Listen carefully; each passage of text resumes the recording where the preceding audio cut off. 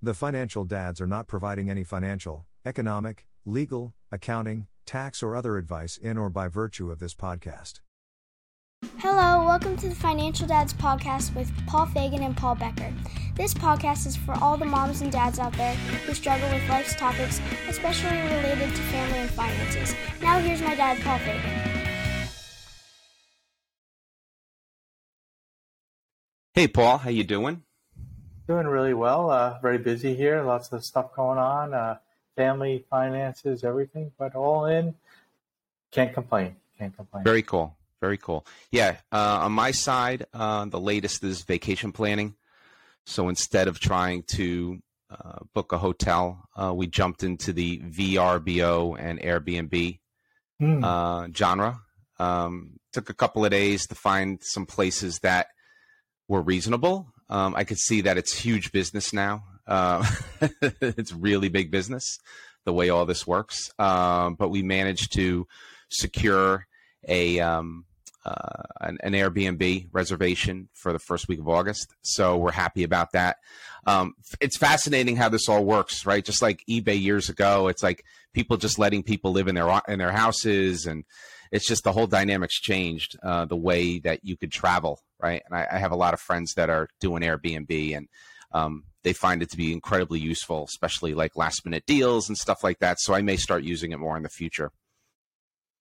Yeah, it's pretty neat. I know my sons, when they were traveling for their internships, wherever they were in the world, one went to Croatia for 2 months, one went to Italy for 2 months when they were in school, and they used Airbnb, and that's how they're able to find a place for that duration. So it's pretty neat. Awesome. Well, today's podcast is with Brad Baldridge. We will talk to Brad about college planning, advice on how to combat misinformation around college planning. But first, let's talk about some news we saw this past week.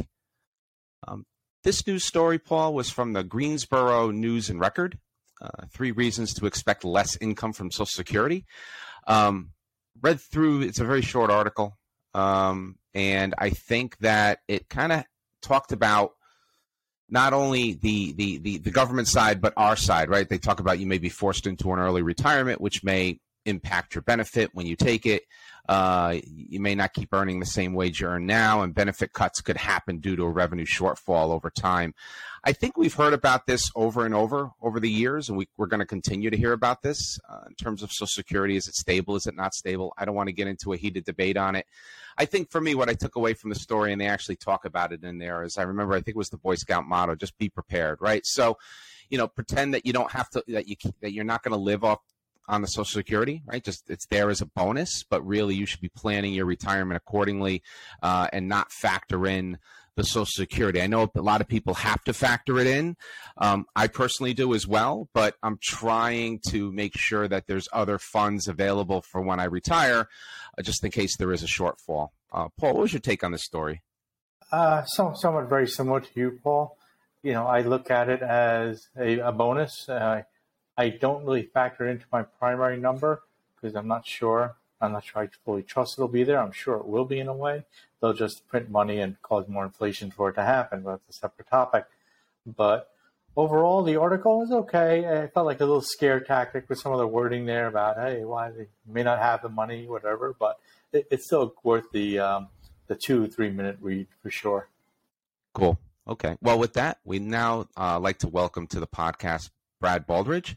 Brad has worked with thousands of families to plan and save for college using strategies that have been proven to be smart and effective. He hosts Taming the High Cost of College, a top charting podcast in the education space.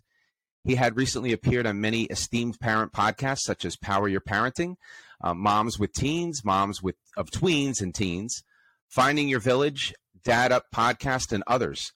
Brad focuses on helping families navigate their way towards financial aid, scholarships, student loans, and many other strategies.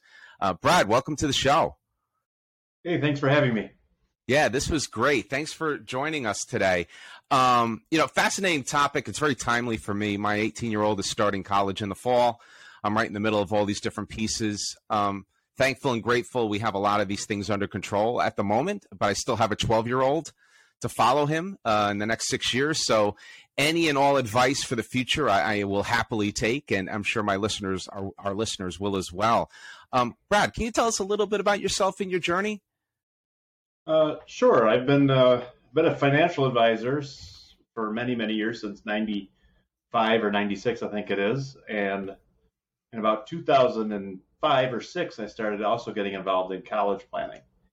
And I focus on what I call late stage college planning, which is families that have teenagers and they're trying to figure it all out. So they're kind of there already, similar to where you are, right? Maybe you're a little late, but sophomore, junior, senior in high school, where not only is it, well, maybe you should save and invest for college, but we're actually here and we got to figure out testing and visits and negotiating with schools, and when we get need-based aid, and how does merit aid work, and all the different pieces that go into planning and paying for college. And it's getting more and more complex, and as I'm sure you're aware, and it's more and more expensive. So it's just an area where I can add a lot of value, because most families don't quite understand how it all works. And if you can just get a little more efficient when you're spending that $50,000, $100,000, $200,000, it can make a big difference. Yeah, it certainly can, right? And maybe not in the current environment where inflation's sort of abnormal right now, abnormally high, but I seem to remember reading somewhere where the cost of the college outpaces inflation on average generally. Now, so you've been doing this for a while. Is that something you've seen and whatnot? Or is that yes, sort of I mean, historically that's been, for sure. Historically, that's been very true. Recently, it's kind of true. So there's a concept out there, which is the published price of college, or the cost of attendance numbers, versus the net cost, or what you actually pay.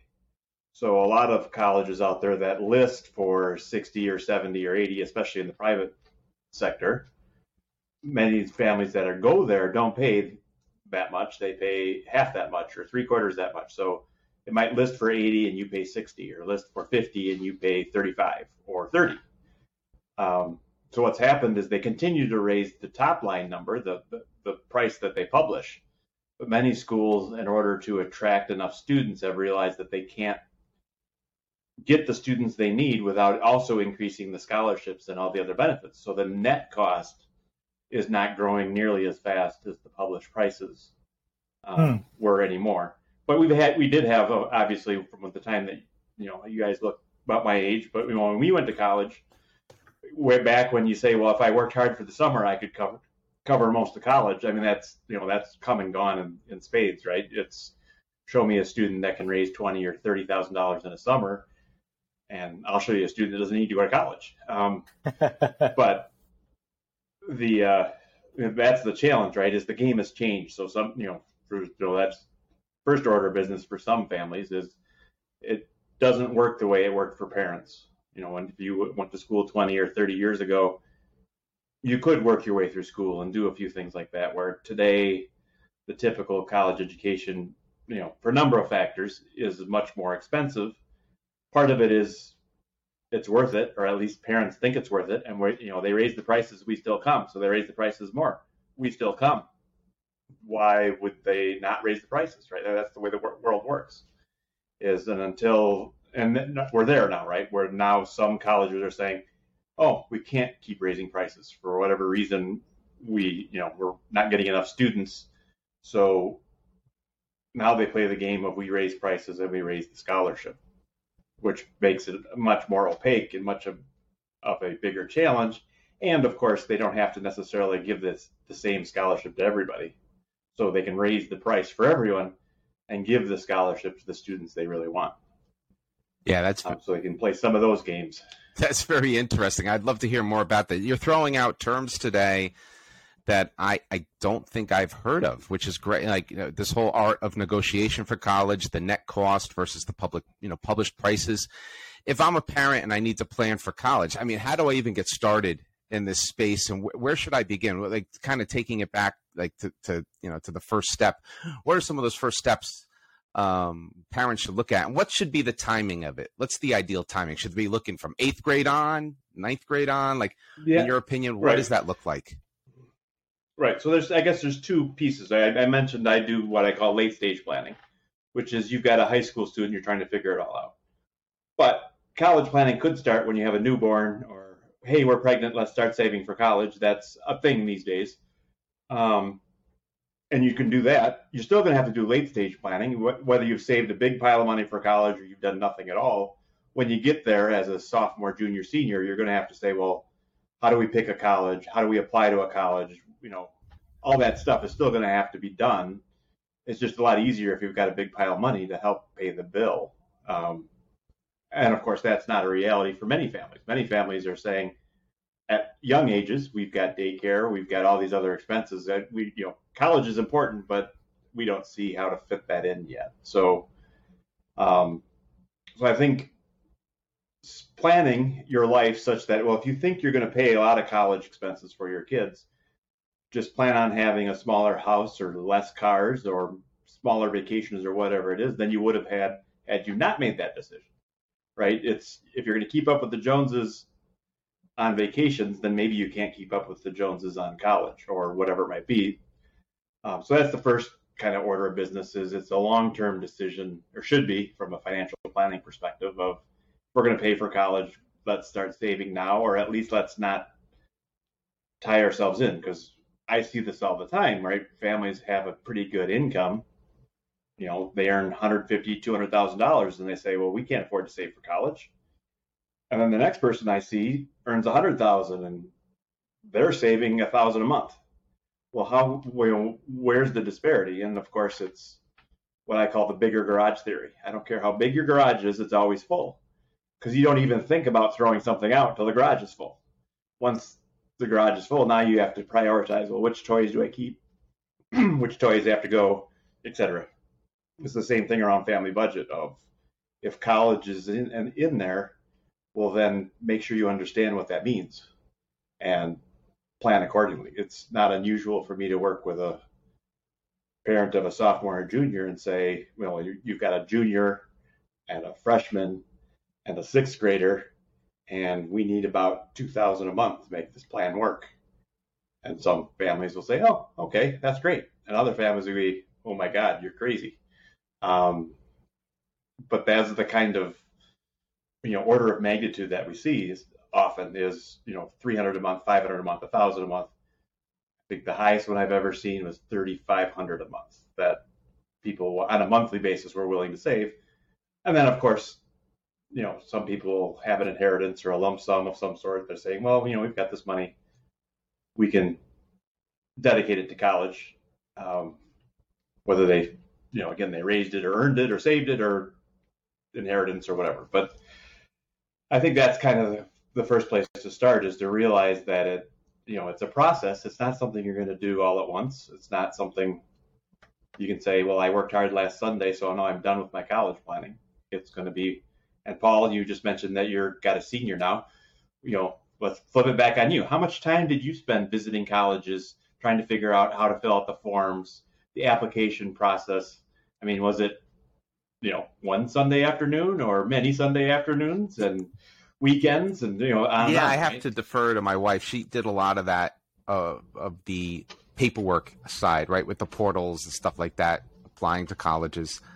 I took responsibility around a lot of the visits, so I did a lot of visiting with my son for the colleges. Right.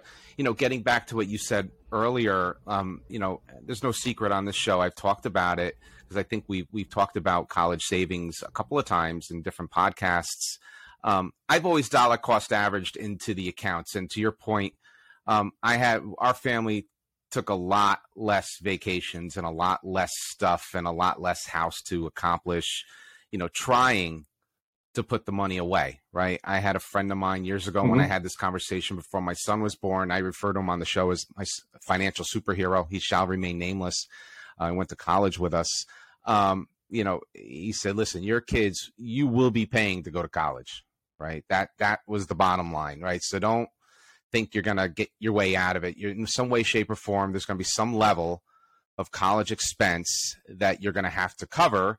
So you might as well start saving for it, right? So when my son was born that year, boom, we opened an account, and each year we put a target amount in. So we worked backwards. So our budget was based on working backwards from that yearly total, right? And over the years, we did try to keep up with that target number, and believe me, it's not enough. It's definitely not enough, but it definitely gives you something to kind of work towards. To your point, Brad, you said people are saving upwards of $3,500 a month. I don't know how they do that, but I guess so it's all ratioed and how they live their lifestyle. But yeah, so it's very interesting. So I'm glad you asked me the question. I think I'm one of those listeners or one of those savers that has been saving since the kids were infants. But to your point, you're probably seeing a lot of families that they're like, we don't have any savings. We got to start now. And that's why, that's part of that late stage planning. Right.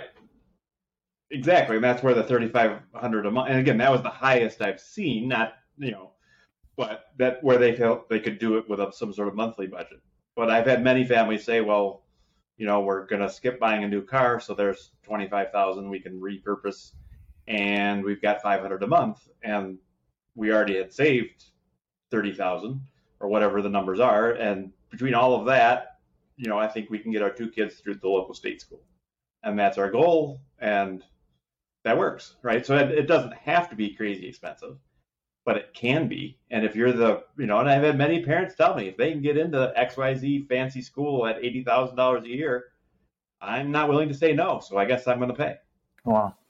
And they're just okay with that. Not everybody. And again, we don't, it's not my job to tell people how to spend their money, because the same person that says college is at $80,000 a year is a complete waste of money will get on an airplane and fly to Vegas.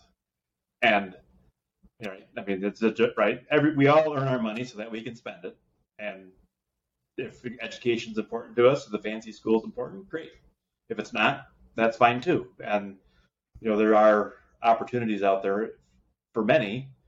The reality is that you're not going to get it to zero most of the time.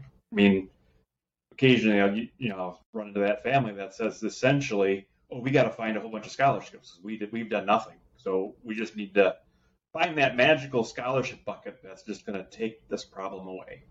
Yep. And I think that's clickbait. Yeah. No, understood. And I think, that kind of leads into the question of what are some of these top strategies you recommend for saving and paying for college? You talked about negotiating. You talked about saving into plans. We talked about some of these other things. What are your top strategies that you typically recommend? Right. Excuse me. So, I think the challenge is there's literally 100 more strategies that you could use. Is just finding the ones that are going to fit you. And that's why college planning gets to be so complex. Some families are going to qualify for lots of need-based aid, and they need to make sure they don't mess that up by shifting income or assets or doing something where, take money out of a 401k or something, explode their income and regret it. Other families, you're never going to get any sort of need-based aid. So you really need to focus on saving and investing and tax planning and negotiating with schools. There's 6 different types of broad categories of schools, and so like the elite schools are very generous, but you got to get accepted, which not many families can do. But if you can, Harvard could be the low-cost option on many people's list because they are so generous for people that need it, and they're just as ruthless for people that don't need it, right? So if your family income is $500,000 or $1 million, they're going to immediately say, you can afford to pay full price, and you will. But my kid's a genius. Well, we don't care. Everybody here is a genius. And you don't have a need, and we don't offer any sort of merit aid. So it's either need-based aid or nothing at roughly 80 schools out there, but they will also meet 100% of your needs. So that's as an example, that's a great opportunity of, if I do this, it increases my need. Therefore, I should do that because I know this school will meet my need. Sometimes what happens, especially at like a local state school, they'll say, based on what's going on, I need 10,000 of aid. And the state school is going to say, unfortunately, we don't have 10,000. Here's a loan for 5,500 and a scholarship for 1,000. And then if that family worked hard and shifted their income and assets, and now their need went from 10,000 to 15,000, the college would say, okay, well, same answer, right? Here's the $5,500 loan and a $1,000 scholarship. That's all we've got.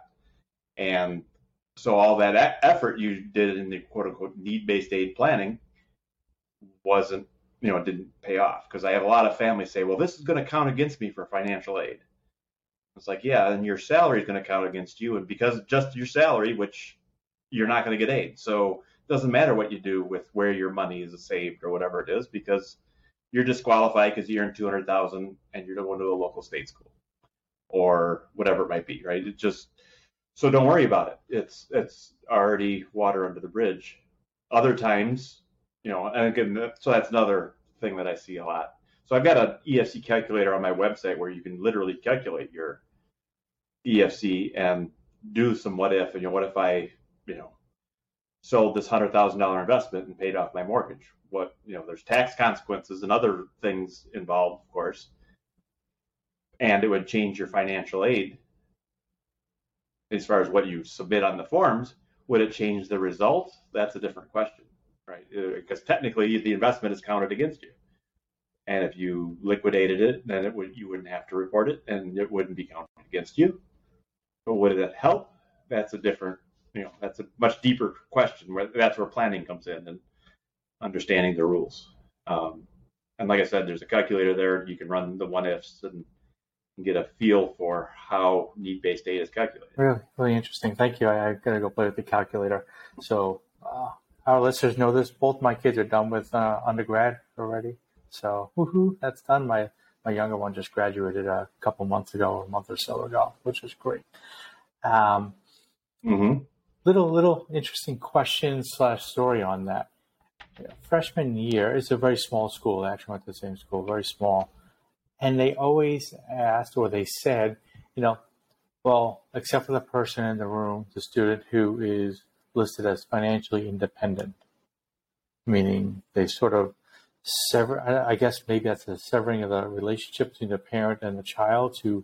Is that to protect the assets so the child can qualify for more aid? Is that something? Have you ever heard that? Or is that just something I heard and I have no idea why they said that? Right. So when you fill out financial aid for the typical 18-year-old that rolls out of high school and goes to college, they're required to report mom and dad's income and assets. If you're going back to school as a 40-year-old, you're not required to fill out mom and dad's income and assets. That's not relevant anymore. So, but of course, a 40-year-old would typically have their own income and assets to report. So the concept is if you can be independent of your parents, then there's less to report. So in order to be considered independent, you need to be 24 or older. You need to be separated from active military service, married, have dependents of your own, be part of a federally funded runaway program. Okay, so there was someone who was, I think, over 24 in that year. So maybe that's it. Right. Adoption comes into play there sometimes because your biological parents aren't involved, or so there's, if you're adopted after age 13, I think it is, then you're automatically independent. So there's a lot of, and if you can be independent, that's fantastic, obviously, because most of the time it is mom and dad's income and assets that impact things, right? Technically, it's the biggest factors for financial aid are the income and assets of mom and dad, the income and assets of the student, and then if the parents are supporting one or multiple students. Those have the biggest impact. Okay. There's a lot of other minor things like how old the parents are and whether you're both working that have, minor impact. But those are the big ones. Great. The reality is for most students, their income and assets are zero unless maybe you've been doing some sort of planning or games where maybe grandpa decided to give, 200 shares of Google stock to his grandson when he was 7. And I had that situation where, again, that happened where grandpa did give a stock. It was highly appreciated. And now an asset in the student's name hurts more than an asset in the parent's name, as an example. So we wanted to liquidate that. Well, when you liquidate appreciated stock, now you have income for the student.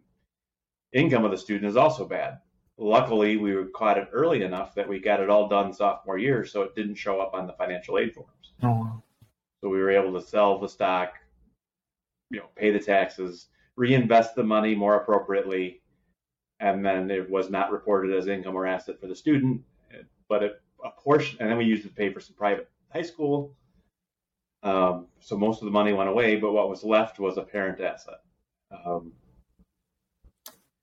So again, sometimes it makes sense to do that. Another example, I had a grandmother pass away and left about $250,000 to grandson for college. Well, that grandson went to Northwestern, which is an expensive private school, and on the financial aid forms, they said we've got $250,000 in a trust for college. Well, when Northwestern saw that, guess how much they spent on college? $250,000, right? Had they left that money to mom and said, use this for college if you want, but didn't have any strings tied to it, they would have gotten much more aid because mom wasn't a real high earner. So they would have gotten quite a bit of financial aid, even though mom had the assets, and it probably would have saved them about $100,000. But grandma didn't know what grandma didn't know. And, and again, it was water under the bridge. There wasn't much we could do once it happened, because again, it was earmarked for college and there's no easy way to unwind it, especially after the college already knew about it. It sounds a little bit like the asset protection, right? Like Medicaid protection. I've heard that with people, with parents that want to leave stuff to their kids. It sounds like along the same lines. You really, if you have significant assets that are floating around in the family ecosystem, you really need someone like yourself to kind of look at the whole picture to try to determine what the best course of action is, right? To avoid making those mistakes, right? I think that's what it sounds like. And one of the things, just to switch gears a bit, you say one of the biggest surprises for many parents is the price of college isn't what they see on the school websites. And you talked about this, along, I think I wrote it down around, the net cost versus the the published prices.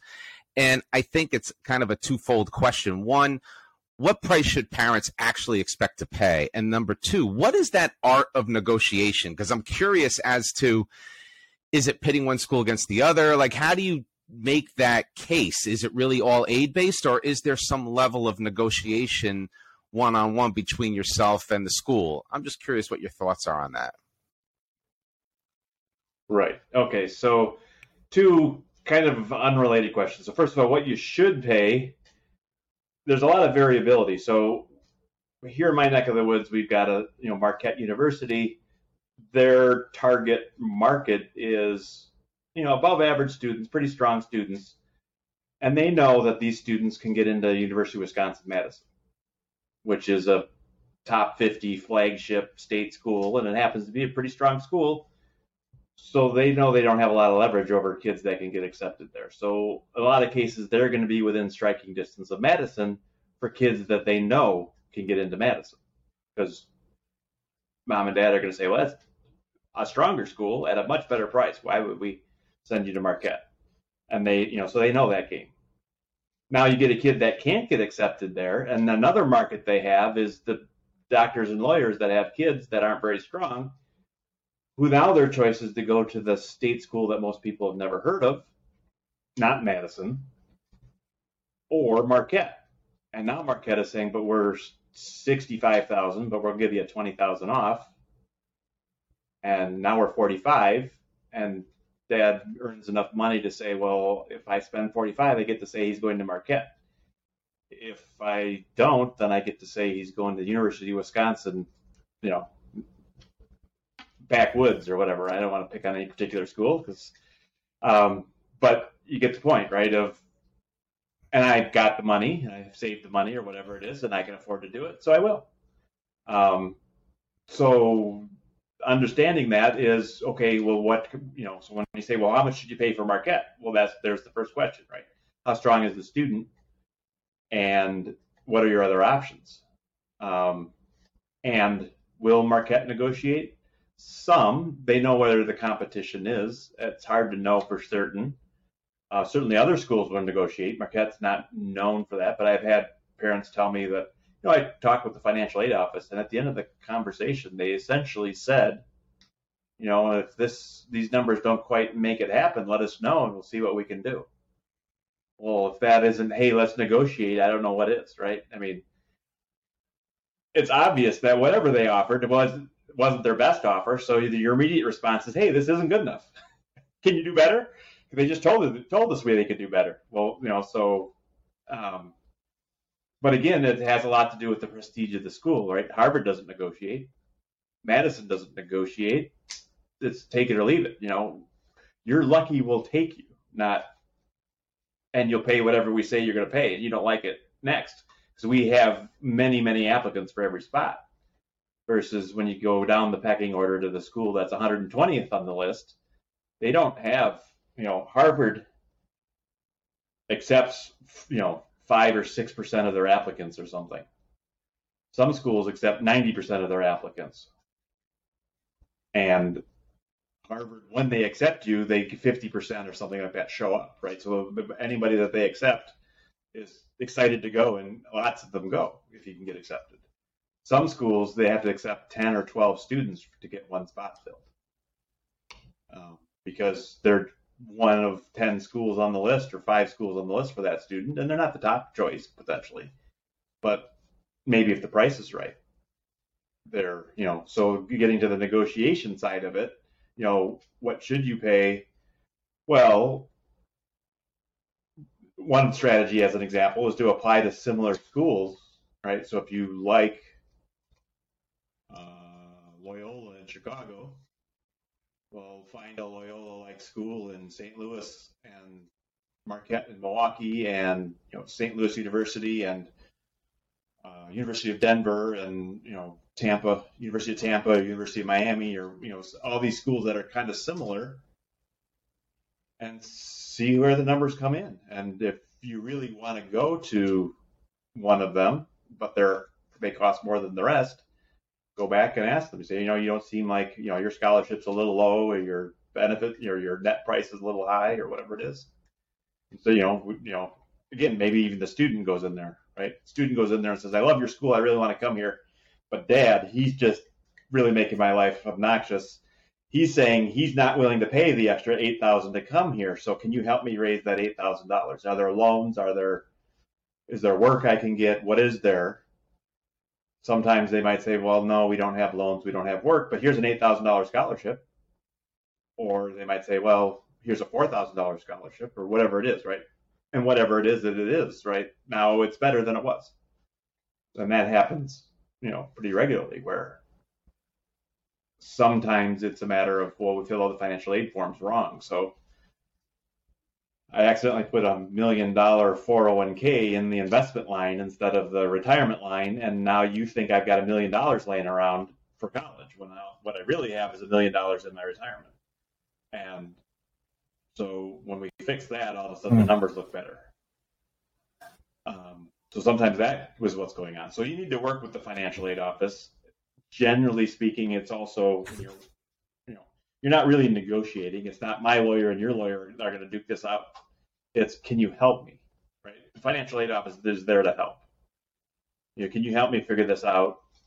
I love the school, but I don't love the price kind of attitude. Not, my lawyer is going to beat up your lawyer, and, I think we're going to figure this out. And, I'm the type A dad in there. Colleges really don't. I like the wording you use there. I like the school, but can you help me out? Just a very open-ended, I kind of want to come, I need help. I like that. Right. I like that. Right. And colleges become big business. So another new concept out there is what's called enrollment management, where colleges all the time are struggling with all the politics around, we're not accepting the right students, we're discriminating on this group or that group, or we're not doing this right or that right, and we can't make everybody, and it's like taxes being fair, right? They can't be fair because everybody has a different opinion of what fair means. So when Harvard gets thrown under the bus because they're not admitting enough Asians or too many Asians, or they're not being fair or whatever it is, and they just can't win. But they try.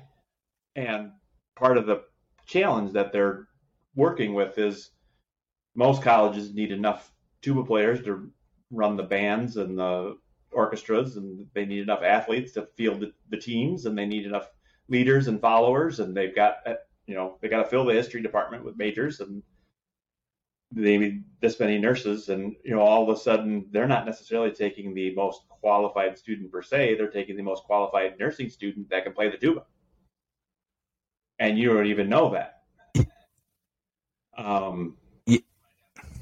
But you might have the upper hand because I was going to say, if you're that nurse who plays the tuba, you're golden, right? So, learning a lot tonight, right? Wish we had you as a guest last year.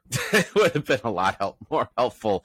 But no, this is all good stuff for the listeners, right? We have a young audience that with young kids, so they should be looking at this for the future. All these terms around net cost and published prices and enrollment management, all great stuff. And this whole art of negotiation, or, as you put it, can you help me, right? It's really not a negotiation, but can you help me?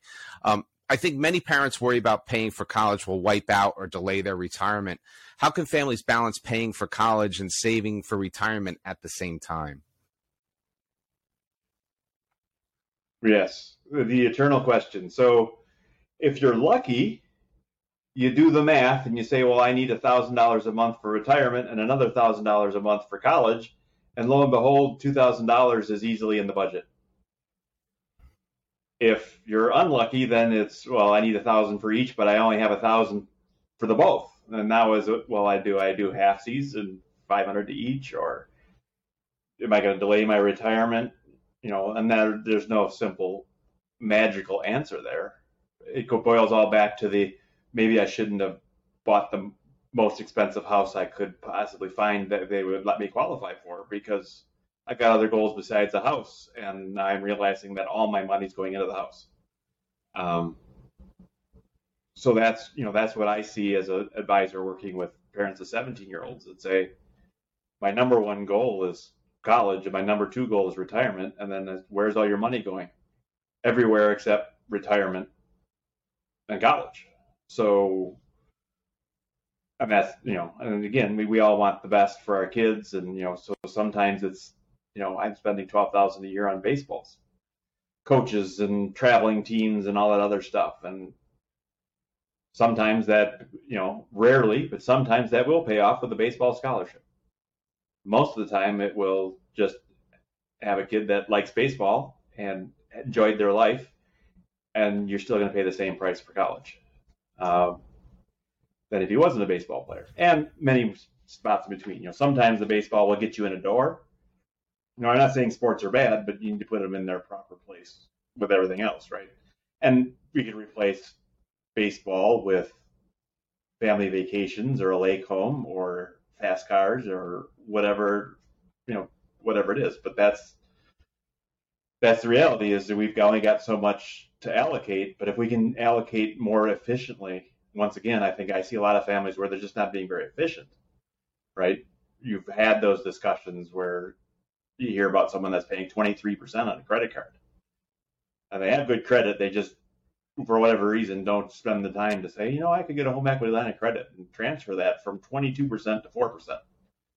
For whatever reason, I just don't. Okay, well, then if you get someone that would help you do that, or do it yourself, or understand the game, because I think of that, so we see that a lot, where sometimes where I'm helping is it's general financial planning of, let's build a budget and spend money on what's important to you. And then we realize, oh, well, here's $1,000 a month that we're spending on all these subscriptions to stuff we don't, we pay for cable TV. Do your kids watch cable TV? No, they watch Netflix and whatever. Okay. Do you watch cable TV? No. Well, then why are we spending $200 a month on something that nobody watches? Or if we get this kind of life insurance instead of that kind of life insurance, it saves us $400 a month. We still have the same coverage or better coverage. But, then there's obviously always ups and downs, but is that a better decision than trying to pull $400 out of our retirement plan, where we're already underfunded there? So that's, again, then that's the challenge, where what's happened at just about every income level is they've raised the prices for college and we still came. So they raised the prices again and we still came. They raised the prices to the point where it hurt so much that they couldn't raise the prices because we stopped coming. And they've done that at every income level, right? So if your income's $50,000 and net college is $10,000, it hurts a lot. If your income's $300,000, net college is $45,000, and it hurts a lot. Well, why? Well, that's, again, they've kind of figured out where the limit is, and they stopped when they got to the limit. And, so that's part of the process of they could raise prices, so they did, and then they didn't have to cut staff, or they didn't have to figure out how to be more efficient. Because, again, education is one of those weird things where efficiency doesn't sound good, right? Mm-hmm. If a factory said, well, we had 1,000 workers and we made 2,000 widgets 20 years ago, but now we've got 50 workers and we make 10,000 widgets, look how efficient we are. That's fantastic. But you imagine a college that says, we doubled our classes, we've got twice as many students, and we've got 1/3 the professors. We're really efficient. And it's like, no, that doesn't sound right? We want personal attention. But personal attention is very expensive, and that's one of the challenges not in education and healthcare, right? We don't want one nurse taking care of 75 patients. That would be more efficient, keep the cost down, but we're willing to pay to not be efficient. When it's our family that's sick, we don't want that. We want that for other people's families. So there's that catch-22 around college of we want the best, we just are upset when the best costs a lot of money. Yeah, it sure does. It sure does, right? And good analogy there. And I have a little anecdote, right? When especially my younger one was applying to schools, he applied across the board, all same type of school. They were engineering schools. And one was an out-of-state school, so not a local state school, and then some other private institutions. And when you look at the amount of money he was given scholarship-wise across them, they were all within maybe $5,000 a year. So they really have it figured out. They obviously looked at our incomes and everything and his grades and such, and they were all so close. It then became kind of like, what do you want to do? Right? Because, right. $5,000, yes, it's a lot, but it's not going to, personally for me, change my life. It's what's best suited for him clearly at that point. And then Right, exactly. And that's an ideal situation, right? Where either the schools you like the most are the low cost, or at least they're all within striking distance of each other. Occasionally what happens, though, is the schools we really love are 50, the schools we don't like as much are 25. Now we've got that tough call of, was it worth spending an extra $25,000 a year or $100,000 all told just to go to the school we like? Do I like it $100,000 more, or do I like it $5,000 more? And since it's so drastically different, exactly, maybe I don't like it anymore. And it's a very emotional decision for many families. So it's hard for the typical father to tell their daughter, no, when that's not reasonable in the heat of the moment. When, again, because if you haven't done planning, you don't know what's coming. So you get to the very end of this process, and all of a sudden it's surprise, the schools that we all fell in love with and we really love it is $30,000 a year more than our second choice school. And now do we pull the rug and say, well, I guess now we have to say no? It'd be a lot different if you went into it with your eyes open, knowing what it was going to cost. And you could say at the onset, this school is likely to be substantially more expensive than the others. We can still apply, but that doesn't mean we're going to go. If the numbers don't come in, then you're not going. Are you okay with that? And if you can have that rational conversation. And I've had parents say, we're not even going to apply because I know she'll say fine, but when we get to the end, she'll fight and I'll cave and we'll end up paying anyway. So we're better to just not even put it on the list. So, there's many different ways to deal with this, but I forgot to mention when you said, well, what's a fair price? On my website, there's cost of colleges by state, where we have most of the popular state and public and private schools in that state. And the average net cost based on income. So if your income's between 75 and 110, you could look up and say, well, this state school's net cost is 18, and that state school's net cost is 21, and this private school is 45, and this private school. So, question on that. I was 22. looking at that a little while ago. I picked a couple states of where I knew schools, and I saw that. Like, how did you figure that out? Is that just like, it's probably not generally public really posted anywhere on the school site, or is it? Because I was looking like, right. It is right. It's federal data. So when as part of financial aid, any college that accepts financial aid, which is essentially all colleges, now the federal government has some leverage, and they say, well, we're going to start collecting all these statistics, and you're required to report them. So, and then the government puts them out there, it makes them available, and I've got a little, I spent a lot of time digging through those statistics to find the data and it's great. Organize it in a fashion so that I loved it. It was great. I can share it out. So I do have, right. I think I have one final question for you, or maybe it's a two for you at the same time. Slightly switch of the topic. We talked a lot about college and finance. That was tonight's topic, and it was great. I learned some stuff I kind of wish I knew years ago, but hopefully others will learn from it. I guess so where we're at is right. The question we like to ask all of our guests, actually. What would you say is your biggest financial mistake you've made, and what's the single best piece of advice you have received? So biggest mistake and the best piece of advice. The tough one sometimes. The most boneheaded mistake I've ever made is I drove I drove my van until it was completely out of oil and had to replace the engine. It was at a crazy time in my life, and I had just had it in for service, and I called the service place, and they said, "Oh, well, yeah, that tends to happen." Blah blah blah. They gave me an excuse that I could buy.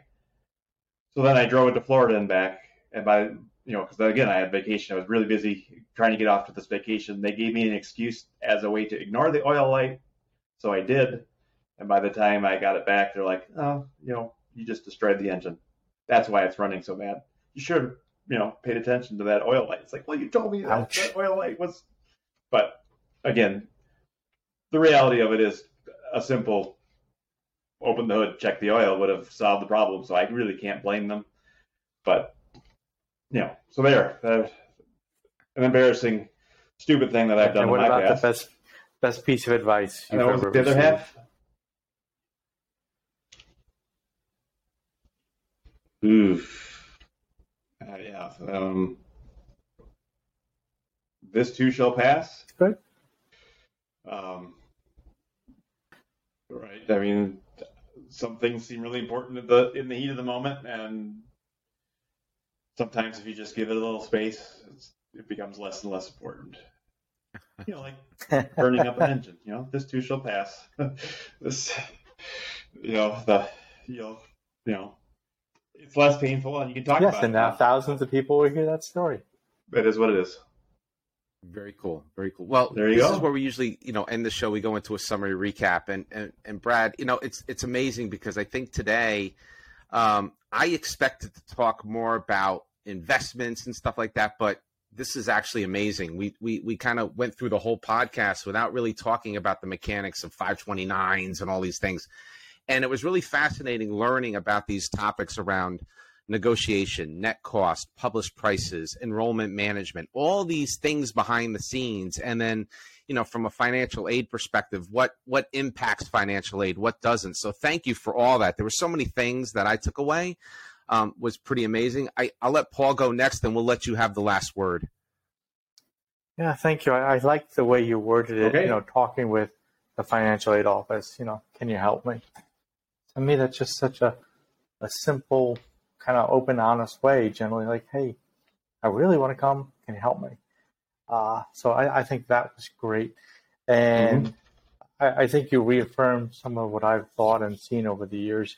And it's all a numbers game, right? They're playing the numbers of acceptance. They pit kids against each other, quite frankly, to make their stats look good as the number they accepted or rejected. And they're all, other than maybe the top echelon of schools, they're probably all fighting for a lot of the same kids. And it's marketing. So, and prioritize and use your money and funds efficiently and wisely. There we go. I'll stop there, Paul. Very cool. Very cool. So, Brad, we'll let you have the last word. Where could people find you? Any final takeaways before we end the podcast? Right. So obviously we've talked about a number of things. I've got a lot of great free resources at my website, tamingthehighcostofcollege.com. So we've mentioned the EFC calculator and the net price of colleges by state, so you can go look up some preliminary numbers. That's useful for negotiation. That's also useful for when you're just getting started to, well, what is a realistic college budget? What are we up against?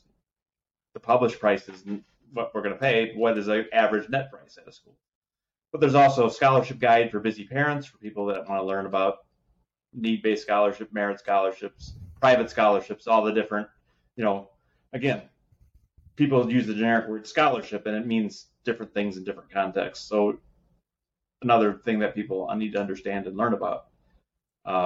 There's obviously a podcast there with 150 episodes where I interview experts, all different walks of college planning, from gap year specialists and test prep and how to save and invest. And I've got a series where I work with someone where we talk about the admission process, and it's a really good 10 podcast episode where we kind of take what we did in an hour, but we cover it for 10 hours, where we talk about this is what the application process looks like. This is what need-based aid looks like. This is what, so that's a great opportunity for families to start absorbing some of the stuff that you're going to need to learn.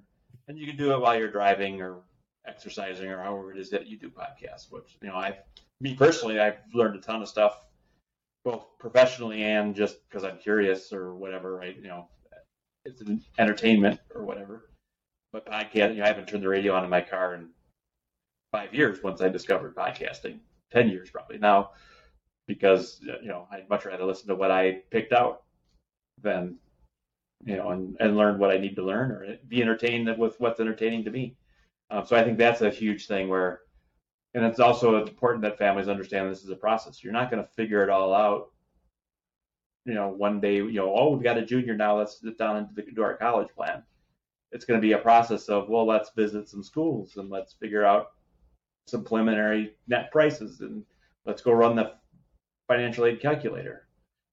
Let's look at the schools that we're interested in on the net price form and see what they actually cost. And then we'll take all this and we'll mince it around, and then we'll discover we don't like those schools. So then we'll come up with a new list of schools, or we'll say, oh, but this school requires these kind of grades and fantastic test scores, so we're probably not going to get into that school. So maybe we got to, so that it's a process that starts ideally early, sophomore year, not late junior year, if you get to pick. And it's a process that, we can help you through. I've got, a number of resources. We've got a course. We've got different ways that you can get some help where you don't have to start from square one and try and figure it out all on your own. We've got some resources that will give you, I call it college planning jumpstart. And that's what it is, right? It's going to give you some of the basics, teach you the lingo, show you where the resources are, give you some calculators and some spreadsheets that are already formatted in a way that might make some sense.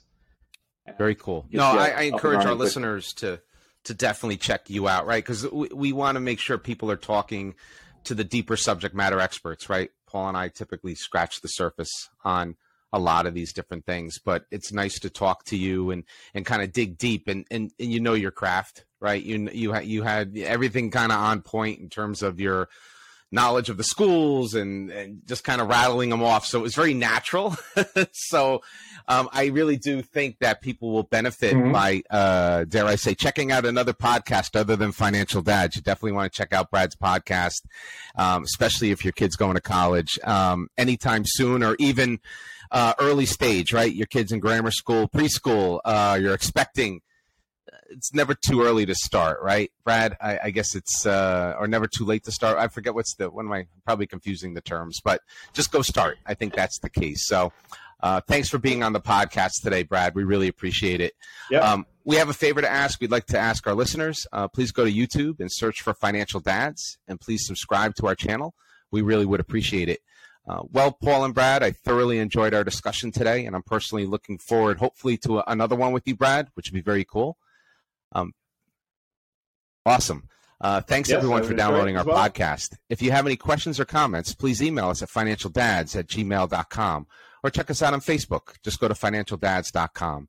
So with that, this is Paul and Paul reminding you, managing finances can be stressful, but that's why the Financial Dads are here to help you plan for success. Have a good one, everybody. Be well, and thank you.